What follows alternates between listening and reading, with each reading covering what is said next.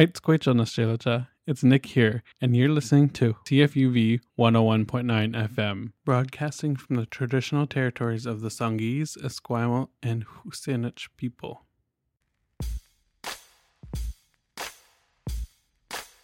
Hi there, you're listening to You in the Ring on CFUV 101.9 FM. My name is Dominique, and I'll be your host. On this episode, we're going to take a dive into an alternative teaching style that a history professor at UVic has adopted into her upper-level history courses. Imagine Dungeons and Dragons, but instead of wizards and rogues as characters, you have real historical figures, like Richard Nixon, Phyllis Schlafly, and Walter Cronkite. This form of pedagogy, called reacting to the past, is relatively new, but it's totally revamping the way students learn about history. Today we're going to hear from Dr. Rachel Cleves, who has introduced reacting to the past pedagogy to UVic with great success. We'll also hear from some of her students who will share their thoughts on this pedagogy and what they've learned from it. But first, here's a glimpse of what an actual reacting to the past class session would sound like.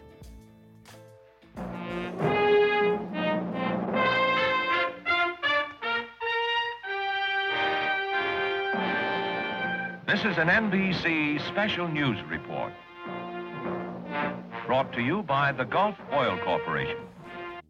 Breaking news. We have just received information concerning the National Democratic Convention in Chicago. Abbie Hoffman, a leading figure in the protests, has revealed that protesters are planning to interfere with the convention session. They are calling for a sit-in on the delegates' debate on the war in Vietnam. It's a hateful war. Why are we even there in the first place, right? I mean, think about how many problems we have here, and then for some reason we're shipping off all our young men over to Vietnam. I have a message to Mayor Daley. If he tries to arrest anyone, we are going to cause a riot, and that's a promise. It would seem that Abbie Hoffman is keeping this promise. I, David Dellinger, have written this speech for all gathered here in these streets, for the powerful people sitting in that convention, for all the Americans tuning in to what's going on here in Chicago and those abroad who might be listening. I'm here to tell the world why we need to get our young men out of Vietnam now. I have just received word from Mayor Daley that Mayor Daley would like to arrest Jerry Rubin. Once again, we will see, can Jerry Rubin escape the Chicago PD? Low roll, arrested, high roll, escapes, but I have to give Mayor Daley the chance to beat you down. We have not forgotten how Mayor Daley knew that we promised to keep our land peaceful, but then still sent his pigs to ambush us and drag us to jail. We have not forgotten how they voted to maintain the war effort in Vietnam after millions of people have already been murdered, injured, and displaced. The delegates of Mayor Daley say they want peace in these streets, but we know that's not true. All they want is for us to be complicit while they play their Cold War game. LBJ and the rest of them tell us that this war is a necessity, but we, yippies, students, civil rights activists, and pacifists alike know this war is wrong. See, it's not all fun and games. There's some serious learning going on in there too. Next, we'll go to my interview with Dr. Cleves, who shares her thoughts about teaching these classes. My name is Rachel Hope Cleves. I'm a professor of history at the University of Victoria and a member of the College of New Scholars, Artists, and Scientists of the Royal Society of Canada. I trained as an American historian, and I'm the author of 3 books. I teach a lot of courses in U.S. history at UVic, from intro-level courses like the U.S. History Survey to graduate-level courses in history of sexuality or the history of food. I also teach a 100-level history of food course, and then I have started the last couple of years teaching these reacting to the past courses. Could you kind of explain the role-playing strategy games that you've been using as a tool to teach history and kind of how they work in a classroom setting? So reacting to the past is a type of pedagogy, a type of teaching design that has emerged out of Barnard College at Columbia University in New York City. And they were invented like in the, I think, late 1990s by a professor who felt like the students in his classroom were not as engaged in discussion and taking apart primary sources as he would wish. And so he came up with this idea of having students do these complex role play games, which were set at sort of pivotal moments, like, the trial of Socrates or something like that, where they would read the primary sources and engage the ideas, about what are the responsibilities of a teacher within a society, what sort of, in the case of the trial of Socrates, right, what ideas can be allowed and what ideas can't be allowed. He wanted them to engage these big ideas by serving as Socrates or members of the jury or Socrates's friends. And the experiment was very successful, and he started sharing it with others. And so now there's this big community of professors across North America. I don't know if it's being taught, if these games are taught outside of North America that much, but there's a big community of professors who teach these games at different universities, and there's lots and lots and lots of games. There are new ones being developed all the time, and so this semester in the course I'm teaching, 2 of the games we are doing are still in development. One of them is published after many years of revision, and the games typically assign students real historical roles, although sometimes these are archetypes rather than specific individuals. Like if they're doing a course that's set in the 5th century BCE, it might be more like village woman rather than a specific person. But the more modern courses, they're specific people. So students learn about the historical context of the game through readings and lectures, and then they research their own role, and they draw on primary sources created in the time and place under study to engage in sort of typically fairly like intellectual debates that were pivotal to these historical moments. What made you specifically decide to start using these games to teach history, and how did you first hear about them? I'm trying to remember how I first heard about them. I actually was a graduate of Barnard College where the games were developed, and I won a prize as an undergraduate in the name of the person who invented these games. His name is Mark Carnes, and he was in the American Studies program, and I was an American Studies undergraduate. But I don't think he started the games until after I graduated, so I definitely didn't experience them as an undergraduate. I don't know, I guess I must have heard them mentioned at conferences. There's a lot of the games are set in U.S. history, and so maybe I heard about them that way. And I think I wanted to try them because my favorite part of teaching is student engagement. Like I like an active classroom. I can talk forever, and I'm happy to lecture, and I have endless, sort of historical interests that I can go on about. But I think as a professor, I'm aware that this students learn more when they are doing the talking and they are trying to, make sense of the material for themselves. And so, I've tried a lot of different approaches to encouraging student discussion over the years. And I finally decided to take the plunge and try these RTTP games to see if they'd be effective. And what games have you played so far? So this course in spring 2021, it's the 3rd time I've tried teaching these games, and I've taught different games over the 3 semesters that I've experimented with this pedagogy. So I taught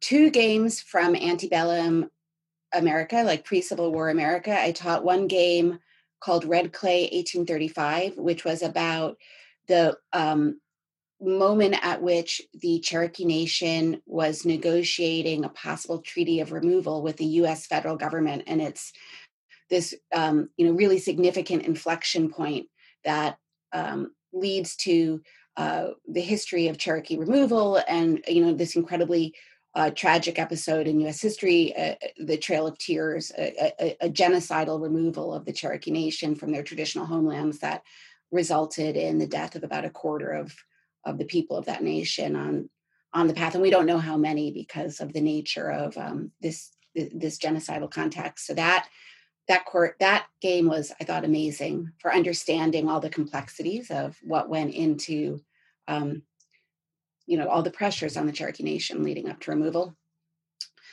I taught a game called Frederick Douglass, 1845, which was about slavery and anti-slavery. That was a really challenging game because some students had to make pro-slavery arguments.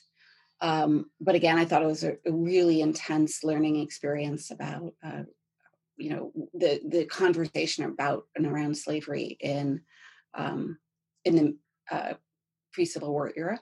Then I taught in the fall of 2020 a course like early history through role playing. So we started with a game about the Black Plague set in 1349 England. Black Plague comes to Norwich. And that was really interesting to do in the context of COVID, which is why I chose it. And then we played a game called Bacon's Rebellion 1676, which is about this really pivotal political event in colonial American history, which a lot of historians believe is the turning point at which the southern colonies of the future United States embraced the enslavement of African peoples as their primary labor force. So that was, again, an exciting and dramatic and, but like super significant game. Then we played a game called Jumonville Glen 1754, which is about this disastrous first military engagement by George Washington as a young and callow militia leader that helps to spark the 7 Years' War.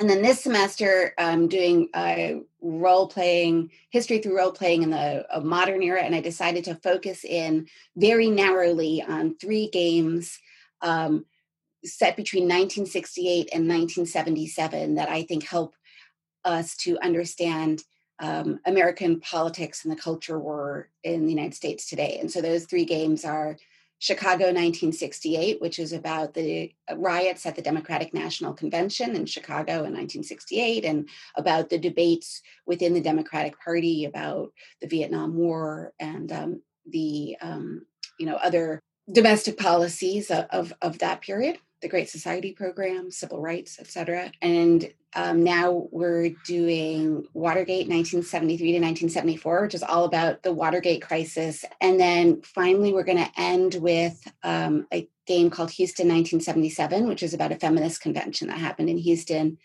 and tackle the issues around like abortion and gay rights and other things that continue to be like so divisive and significant in U.S. politics today. How have your students responded to these games? Is it usually a positive response? Do they enjoy it? I've been amazed. That's why I keep teaching it. Yeah. So I was really anxious about teaching it the first time. So the first time I taught the pedagogy, I did it in a summer class that was like 3.5 weeks, because I thought, okay, if it goes awful, at least it'll be over quickly, right? I won't have to suffer through it for an entire semester.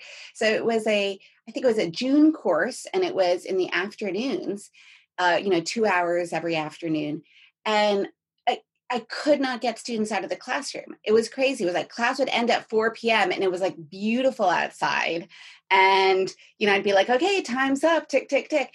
And the students would be like, no, we've got more to say. And I'd be like, no, I have to go. It's 4 o'clock on a, Friday afternoon in June, and I want to go out for a walk on the beach. It's time to go now. So that's not a typical classroom experience when you can't kick the students out of the classroom. So I was so encouraged by that experience that I decided to create this 2-semester reacting to the past sequence, right? Early history in the fall and modern history in the spring. And I left it very vague, so anybody else in the history department could teach these courses and choose games that, are in their own geographical specialty. And I've been thrilled with the way they've been going online. For example, the class is conducted through a combination of Zoom and Slack, which is an online messaging software. And like the Slack messages keep going on and on and on, at various times as students are strategizing for, for the gameplay. And I wear an Apple Watch, and there's like a specific buzz that I get when there's like Slack notifications, and I'll be like sitting there at 9:30 p.m. on my couch, and my watch is going like buzz, buzz, buzz, buzz, buzz, buzz, buzz, buzz, buzz.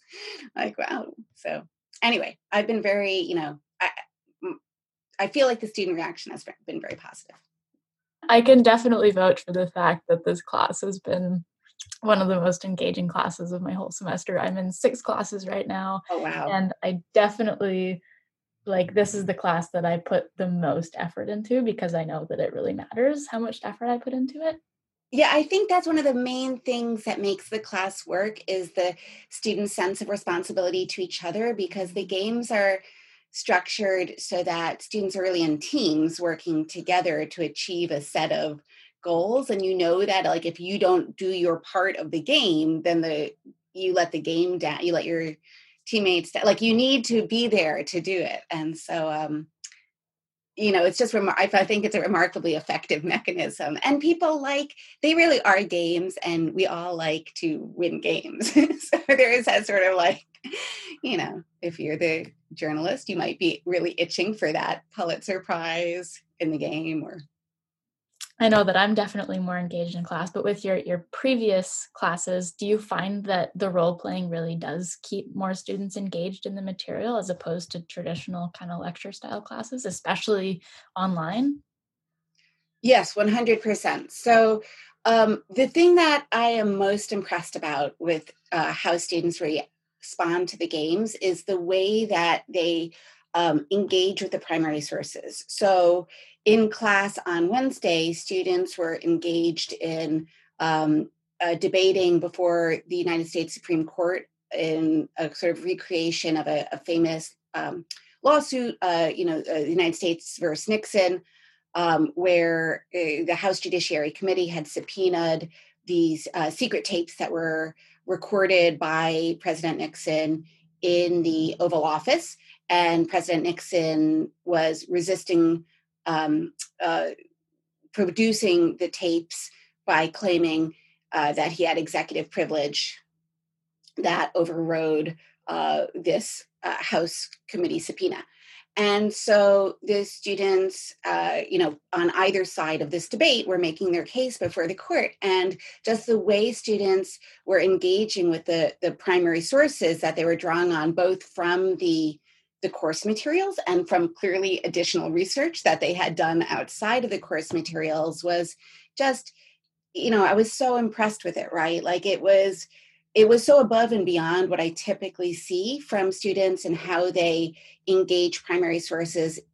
If I were lecturing on Watergate and then supplying them with a reader, and then we had a discussion section, right? That's our traditional pedagogy. I lecture, you read the primary sources, and then we sit down, for a 50-minute strained conversation where I ask questions and 1 or 2 students answer.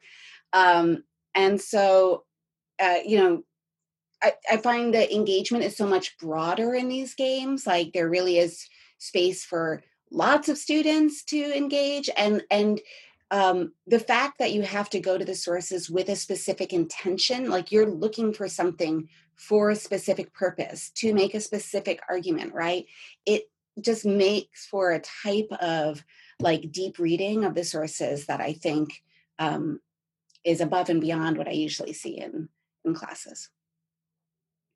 And what about actual learning? Do you think students actually learn and absorb more about history than they would in a traditional lecture course? I can't answer that. I think there's a lot of educational research out there about how little students retain from lecturing. So what they say is if you give students a quiz 2 hours after a lecture, 3 months after a lecture, a year after the course, there's huge diminishing returns. And we just don't, we might enjoy a lecture and learn from it while we're in the classroom, but our likelihood of retaining that information at the end is low. So I mean, I know for myself, like as a lifelong learner, because I'm a scholar, so like that's what I do, right? Like I'm always learning. Um, it's the act of processing material, of like writing about things and thinking about things in a kind of engaged way, or speaking about things that makes me absorb them at a kind of deeper level. And so I suspect that for students in these reacting to the past classes, there'll be a similar um, uh, impact, right? That the act of going into the sources with a sort of intentionality, so that they can talk about it and make these speeches and answer these questions and negotiate, and um, will lead to them kind of absorbing the history on a different level than just reading it alone, or like studying it for a test and then answering test questions. Yeah, for sure. I think one of my favorite parts about this course is not just learning the material, but being immersed in it and having a sense of what it might have been like to be part of an anti-war protest in the 60s, and what it might have felt like to be a journalist during the Watergate crisis. And I think just having those feelings is a huge it's a huge thing for me. It's taught me a lot about those time periods. So The game designers also are, so there is some social science research on these games and their impacts. And one of the things the game designers point to is that they argue that games really promote student empathy, because they require you to be in the shoes of these historical figures, right? And that is something that students have told me, uh, in our discussions of how the games work and how they're experiencing it, um, that it's really improved their ability to like see the past through the eyes of others, and also more generally just to like see the world around them through the eyes of others. You step outside of yourself, right? for sure, even if you're acting as a villain, you have to kind of step into their shoes and say, hey, what were they feeling at this point in time? Why were they saying the things that they were saying? So yeah, it's really Yeah. interesting.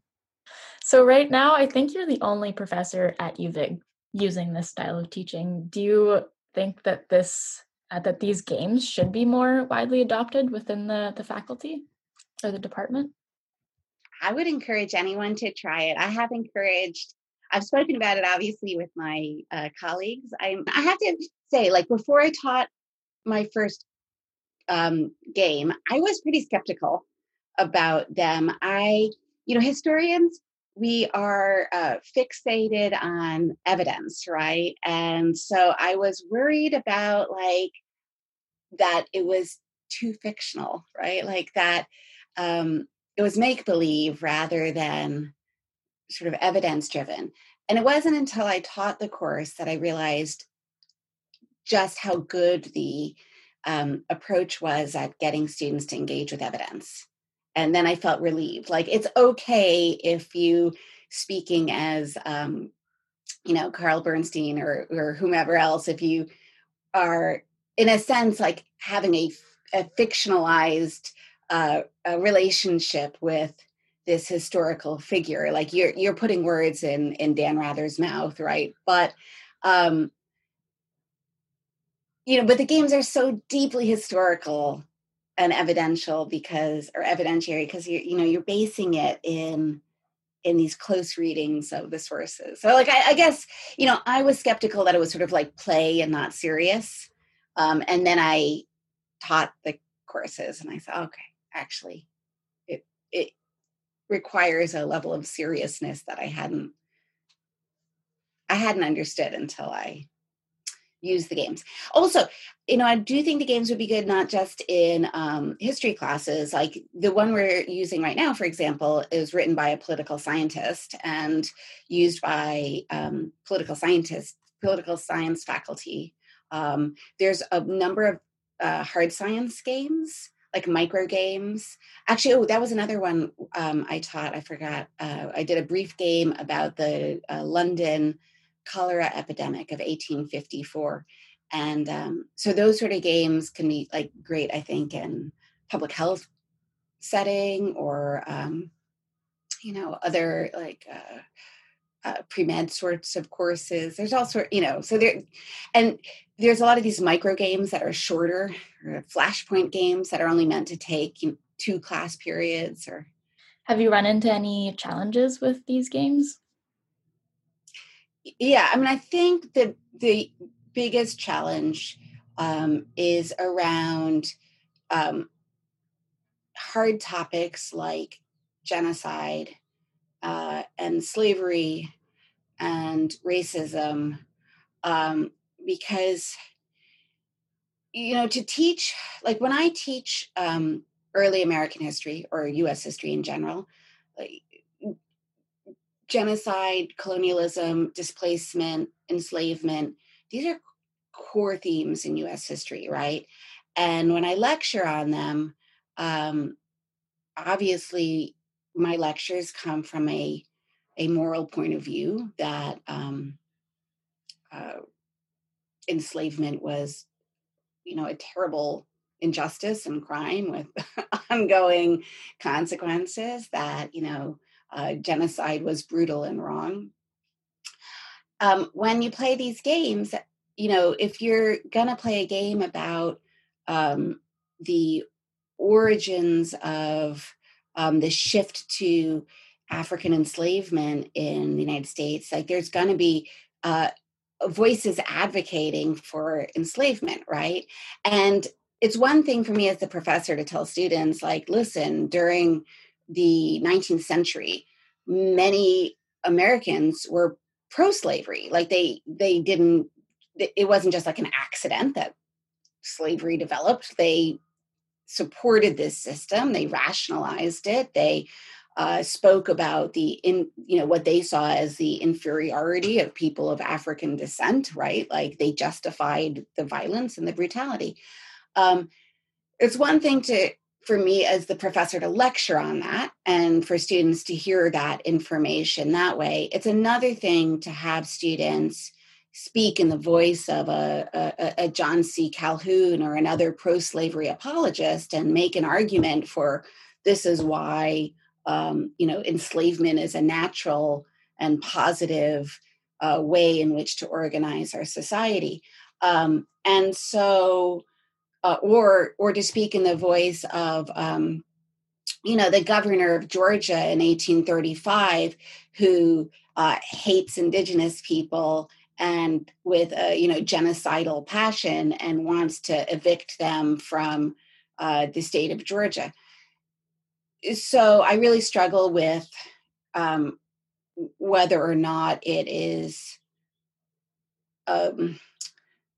ultimately like a positive thing to have students express those sort of sentiments in the classroom, right? Even though there's always a rule that all students agree to, that we don't use racial slurs. Like there's limits on the extent to which we would recreate the past. And obviously, one hard limit is that there's no space for racial slurs in the classroom. It's not conducive to anybody's learning. And so there's limits already, but even in the absence of using racial slurs or, other sort of like deeply offensive language, I still struggle over whether or not it makes sense to license students or to encourage students to voice views that are just so anathema to us today. And so I've talked about this with students over, I always engage with it directly. And students tell me that they feel like it is worth it and this, like it's deeply uncomfortable, but on the other hand, they feel like because of that, the way in which empathy works in these games, they reckon with the legacies of genocide and racism in a sort of deeper way and feel it more strongly from reenacting these experiences. But I worry, and I do worry that the costs outweigh the benefits. But it would make it, I think, very hard for me to teach any course, for example, in early America, because genocide and slavery are so central to early American history. It's hard to imagine, how we could teach those games or teach games set in early America without opening up those challenges. So anyway, I'm still sort of on the fence about it. I don't know if I'll always teach games on those themes or if maybe I'll just be more selective. Yeah, I guess I've been in some lecture classes and some seminars on genocide, and they're difficult. They're really difficult to learn about, but I feel like learning about really difficult things in this context, in the context of the game, I think is so much different because you're in a group that's kind of experiencing it together and get to relate to each other and talk to each other about it. And I think that has huge value, and that's not something that you necessarily get from a class where you're just in a lecture and you don't necessarily get to know the people you're in class with. So I think having that community around these classes is super important, especially when dealing with really difficult stuff. You really empathize with what actually happened, and I think I agree that it's a good thing. It's really hard to go through, but it is overall a good thing to learn about. I mean, I felt that way when I was teaching both the Red Clay 1835 game about Cherokee removal and the Frederick Douglass 1845 game about slavery. In both those games, I saw how, like, the students who were anti-removal, who were playing the role of Cherokees who were leading the movement against being removed from their homeland, those students were just devastated because the game did not go their way, which of course it's not designed to go their way, right? Because actually the history is a history of removal. And so these games are weighted towards the historical outcome. And yeah, the student, I mean, that was one of the reasons why students couldn't leave the classroom, right? Or I had a student hand in, like, who was playing one of the leaders of the anti-removal faction, handed in like 10 papers. And I was like, I'm going to stop counting them after like 3. Like, when you've done 3 for this, you'll have hit your A+ or whatever it is. And I mean, she handed in like 10 because obviously it was not for the grade.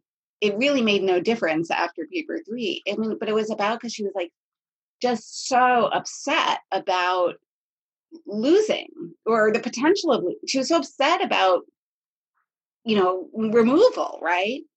Yeah, it's so interesting how the games go. What's your plan for the future with these classes? And do you maybe intend to write your own game book one day? It's so tempting. I just got an email from, I belong to like the consortium, Reacting to the Past consortium. I pay dues to get the games and everything. And I just got an email from them today advertising a game writers workshop. And I am so tempted. I'm tempted especially because I feel like a lot of the games are focused on men, and I would like there to be more games with more roles, female roles. Obviously, when we're playing the games, it doesn't matter. I don't try to match students' gender or like ethnicity or something to the roles, right? Like, it's all randomly assorted. But I would like more. I mean, the game we're playing right now Watergate has not a single female role in it. And so I would like more games that actually have women as historical actors. And so I feel like I could contribute to the library of these games by writing one of those. If I want them to exist, I could step up and write one. But I have a lot of other writing projects right now. So I think maybe I am going to teach these courses again, not in 2021 to 2022, but I think probably the following year I'll teach at least one section. So maybe I'll get some more experience under my belt and bring some of the things I'm writing right now to fruition. But in the future, I could definitely imagine when I'm more experienced writing one of these games. Is there anything else you'd like to share about these courses, or anything else before we end off? Yeah, I'll just say that another wonderful thing about these courses, in my opinion, is the way that it fosters community among the students. I feel like such a positive vibe the students have towards each other. It's the games produce such a like supportive classroom dynamic, and I really feel like they give students opportunities to like become friends with each other in a way that maybe a lot of more traditional pedagogies don't.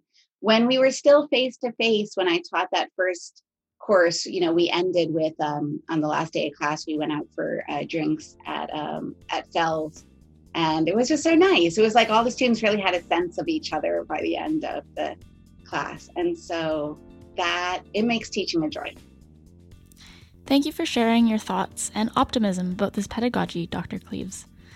Now we'll switch gears and listen to a group interview with some of the students who have taken Dr. Cleaves' Reacting to the Past classes. I'm Al Wheeler. I am a fourth year theater major / history minor at the University of Victoria.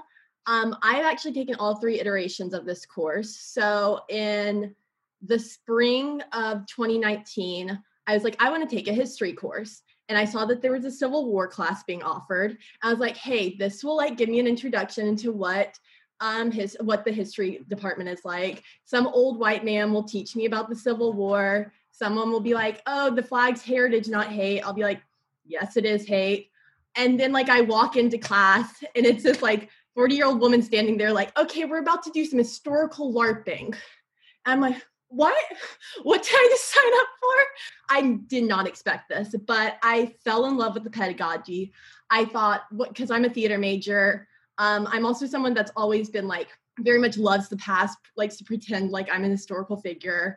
I've always been that way. So this class just kind of allows me to express that, be these historical characters, really live in their shoes. And it's like theater in many ways. Acting and being an actor and being a historian are very similar. Stella Adler, who is one of the most recognized theater, acting coaches, she talks about how when you're an actor, you need to be able to put yourself in the position, know the history, understand the world that character is living in. And historians need to do the exact same thing with history and be able to understand the circumstances and what was influencing their lives at that time and not putting our own modern perspective on things. So I think this class really allows you to step into those shoes and realize the importance of not thinking about things from your present mindset, but putting yourself into that historical mindset. Hi, my name is Clay Sheldon. I'm a BFA graduate from the writing department, then decided to get my second degree. Now I'm a fourth year at the theater department in the directing stream. I originally took this class. I had a free elective I needed to take. I just needed to take a free elective, and I honestly didn't care which one it was. And a friend of mine recommended this history class that he was taking, and it's awesome, and it's great. And I just rolled my eyes. History is so boring. Oh, it's just this bland, uninteresting thing that's just, it's just a free elective, whatever. And he's like, no, it's great. It's all about, role playing a character and doing X, Y, and Z. And I started to get a little bit more interested because I'm a heavy duty role player. I DM in my free time. So I decided to take this course out of curiosity, mostly because of that. Because I'm always interested in seeing how people role play. Partially because I'm, in the directing stream. So seeing how actors act is kind of important to how to do this. So I took the course not expecting too much. And so far I have had an absolute blast. It has been one of my most favorite courses in these last 4 years. And one of the things that I research on a regular basis is the concept of gamification. Which is, for people who don't know what that is, it's the concept of transforming learning material into a game in order to teach people and have it. The science behind it is that kids will be able to internalize something that's more presented as a game rather than as a lecture. If they're having fun and having a good time, then they're more likely to remember the material. They're actually researching and trying this out on elementary schools and high schools at the moment. And this is just a perfect example of how gamification works. Even at a university level, it just, I know more things about the Chicago riots than I thought I would ever know in my lifetime. And that stuff is going to stick in there forever. I know more about the Nixon administration and constitutional law, which I never thought I'd know anything about at this point. But yeah, it's been an absolute amazing experience, and just the ability to empathize with characters and be forced to be placed in your shoes. I have played a lot of Southern lawyers for the last couple of games. I despise a lot of them, but I understand where they're coming from. Especially in the Chicago riots game, they make this point of, it's not racism, it's just states' rights. And, it's just getting to that point. And like, when I'm reading this, I'm shaking my head and going, yeah, it's racism. It's totally racism. Like, you can't say that it's not racism. They're trying to get rid of civil rights. But you have to put yourself in that mindset of, this is what politicians at the time believe, or at least will be using as a weapon. And when you put it in that, when you start to see the mental arithmetic that they must be going under at that time, you may not like them, but you'll empathize with them and understand where they're coming from. Again, you don't agree with them. I certainly don't agree with them, but it's just another way of learning that I find absolutely fascinating. It puts a face to a name. Like, I might not think of the actual person, but I'm going to think of one of you when I think of that character. And that gives you kind of a grounding in that history. You'll remember my Southern drawl is what you'll remember.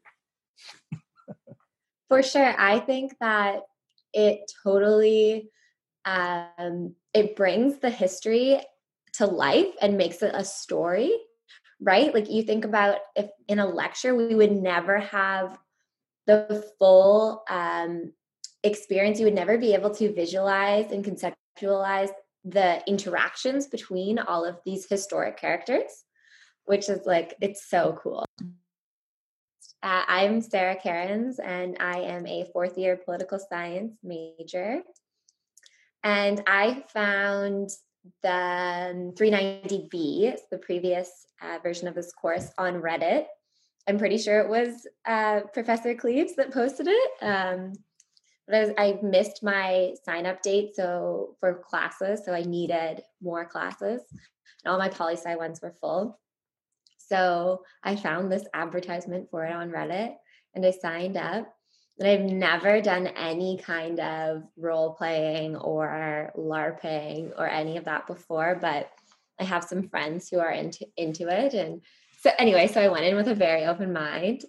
And I have loved this class, like last semester and this semester. I swear it's like my lifeline that is keeping me alive through Zoom University. And I feel like Al was saying earlier, like, oh, we've been in this for 6 months. And I was like, oh my gosh, I talk to these people in my class more often than I talk to my family and my IRL friends. And so aside from the pedagogy and how amazing it is and all of that, but I think that's been like such an important part of this class for me on a total other level, aside from the learning, the interaction that I have, like having it 3 days a week. It never feels like, oh, I have to be live, like there 3 days a week. It's like, oh my gosh, I'm going to log in and like people are going to,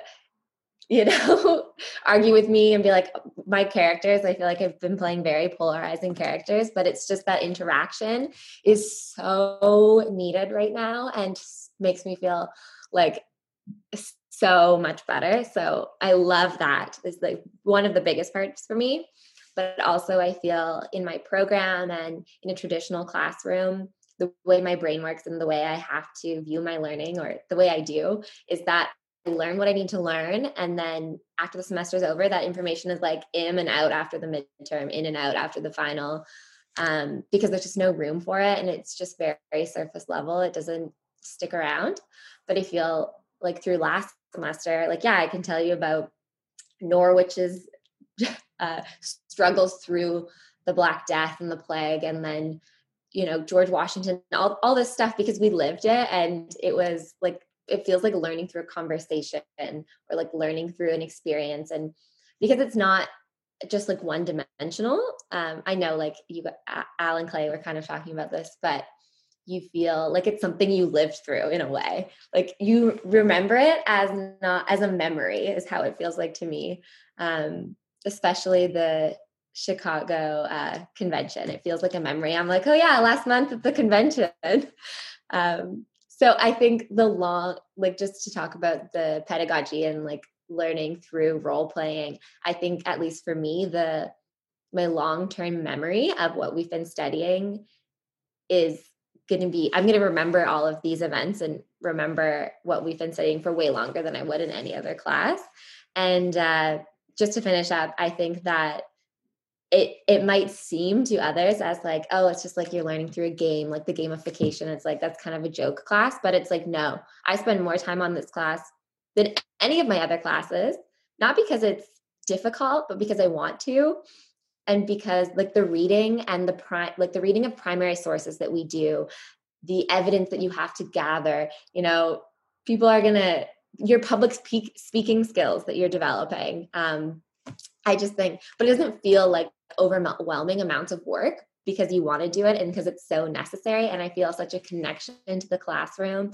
And it's not like, oh, I have to do that work. It's like, I have to do my assignment or my research for my speech today, or else I'm going to let, someone down, like the Democrats down and the Republicans are going to win.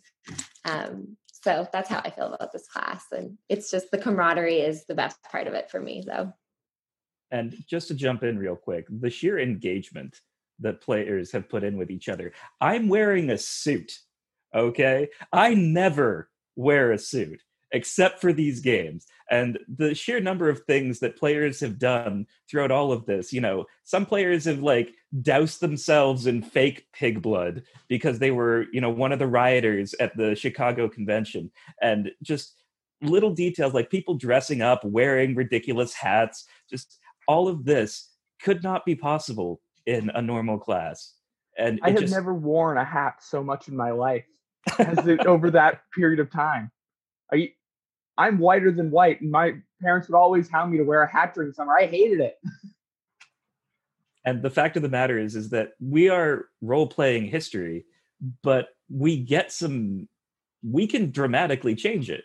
The fact that we're playing a Nixon campaign where Nixon might be able to get off scot-free if people try hard enough, like that encourages people to actually look at the facts, and it means that the lawyers who are representing Nixon do have a chance and that they should engage, and they shouldn't just be like, oh, Nixon's going to get impeached. Like, why should I care, et cetera, et cetera.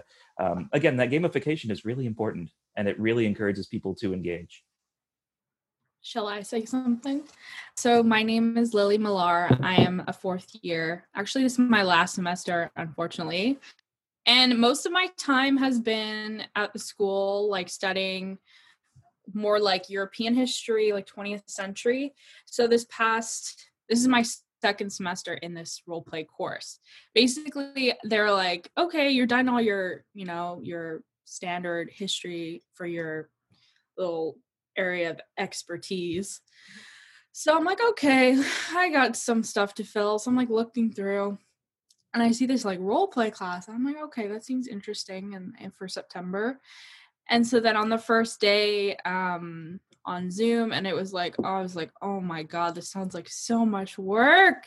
Do I want to do this? And I was like, I kind of felt swept up in it anyway, because I think on the first day we're starting a miniature, like that Greek game, the ancient Greece game. And I'm like, okay. And then I felt like, damn, I can't like let my team down. I already have a role. And then I kind of just got swept up into it. And here I am, like, almost 6 months later.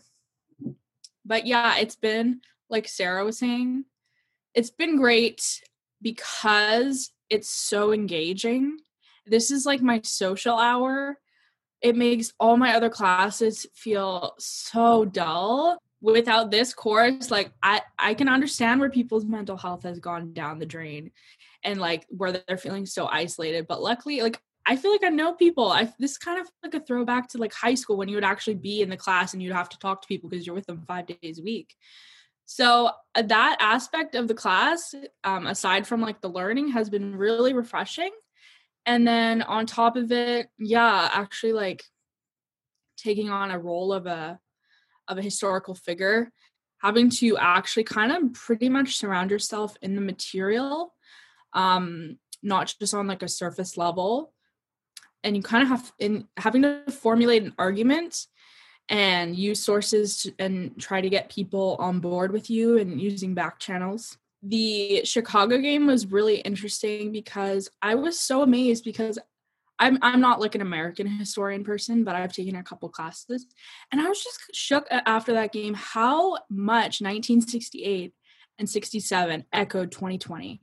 It felt like I was living in 2020 in the 60s. Like, it's the same stuff. It's the same, issues of race. It's the same issues of the presidency. It's the same issues of law and order. And I thought, wow, like what a fitting game for that. This game with Nixon, it feels like an uphill battle. I'm not a conservative person, so having to throw myself into a role where I am like totally not on the same page politically has been interesting, and having to like put myself into a mindset has been a challenge. But yeah, it's been making me like, want to keep up and do good with my team, and I've been happy to have this social aspect, social lifeline through the hell that's been the pandemic online schooling. So that's my little 2 cents. Can we talk about that social aspect real quick? Because I think that's really interesting. This class allows you to have those interactions without getting to that toxic level where you're with these people all the time. You're competing with them all the time. There's this very strange relationship between everyone. And then there's also the fact that there's a way healthier relationship between the students and the teacher. Dr. Cleaves is an excellent teacher for this class as well. It allows you to have those connections without getting into a too toxic territory. So I really appreciate that about this class. I was just going to say, it also breaks the ice because you're forced to, reach out to people, but I'm not reaching out to Thomas. I'm not reaching out to Clay on the first day of class. I'm reaching out to, the Southern lawyer, or I'm reaching out to, Bella Lusberg or whatever, the protester. So it's like I'm forced to make a repertoire with this person, and without actually having the pressure of Lily being like, hi, it's Dan Rather from CBS News or whoever it is reaching out, which I think is, because you can sit in a class with everyone for, 3 months and maybe know their names, but nothing much besides, hey. Things can get heated in these games, as I'm sure all of you can agree. You can get pretty angry in character on things that are going on, and you can have arguments with for and against, but it doesn't feel toxic. And that's one of the things I feel like is really important for that is at the end of the game, we have a cool down period where everyone just sits down, talks about their role, talks about their strategy, about what they did. I am not this character. I am not this racist lawyer. I am Clay Sheldon. Let's have a talk about that. And people can be able to separate fact from fiction and be like, okay, the game is over. Let's move on and see what we've learned from there. 100%. Like when you've made your argument and you're like, my argument is good. Like I researched this, it's great. And then someone's like, no, you're not a lawyer. And you're like, oh my God. And they just keep like breaking down your argument and trying to tear it apart, and you're just like, oh my gosh, this person is so unreasonable. I can't believe they're just not getting it. Like, why aren't they just listening to my point? And it's not making sense in their brain. How? And then you're like, oh wait, they have a sheet of paper that's telling them exactly what to say. And no matter what you say, they're probably never going to agree with you. And it's like that mental toughness and like, like you just want to like freak out at the end of the Zoom call, but then you're like, oh wait, no, that's not actually Hutchinson. That's just Lily. Or you can separate it, Yeah. I mean, it shows that like, regardless of who you are, like everyone has a political agenda. They have an agenda of some sort, not necessarily political, but you kind of see that. And again, it kind of ties back to the whole empathy thing in that when you're assigned a role to a character that you don't like, you have to do enough research and due diligence to at least understand why they think the way they do. And that's a major learning experience. Thomas, do you wanna say anything? First of all, introductions. Thomas Northeast, 4th year history student. Yes, my last name is spelled exactly how it sounds. And honestly, like the biggest thing I've taken away from this this class, or two classes since I took 390A, was just how fundamentally different it is to every other form of education I've been through, which has been a surprising variety. Even with the other online classes, it was like for 3 years, it was really just, here's your book, here's your weekly assignment, go nuts. Like that, this is, and even then, there's some, I'm taking at least one course this term that's pretty much the same, except I watch a movie instead of reading the book. And there's just being able to sit down and interact with other people as if you were in a classroom, despite the distance, is so fundamentally different. And I don't think it would work with every class.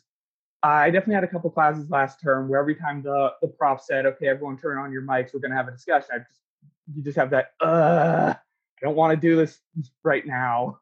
But this is something I genuinely look forward to. And I genuinely enjoy being able to be someone I'm not for a few hours, even if that person is a literal slave owner. This sort of class, just in being different, is also probably one of the most valuable I've ever taken. But being able to be put in the shoes of someone at that time whose interests were firmly invested against ending slavery is very, it's very different and puts a lot of new perspective on so many issues. Like there's things I never thought I would ever have to defend or even just be around. And that's been my experience with this. And the fact that we're even like talking about it, like just discussing, oh man, remember that one time where I did X, Y, and Z? Oh man, remember when everyone died of the plague? That reinforces the information that you're learning. You're talking about these events, and we're going to remember this, and as a result, we're going to retain the information. It's brilliant. And one last point on that. When it is an interesting pedagogy, because you do think about one of the major critiques about how history is taught in Canada and the United States is that it's taught, like, who is it taught, whose perspective is it taught from, and whose voices and whose stories are we listening to, and whose accounts of history. And I think that the game really opens the door for history being taught from at all sides of in all voices. It's just you're balancing so many things, but at the same time you are giving voices to characters who were not given voices in the account of history previously. Yeah, by understanding, historical perspectives, you can use that as a baseline to sort of understand your own perspective, and learn from history to better influence the future. Thank you to Dr. Cleaves for all the hard work you've put into bringing this pedagogy to UVic, and thank you to Al, Clay, Sarah, Lily, and Thomas for being part of this episode. Thanks for listening, and see you next time on You in the Ring.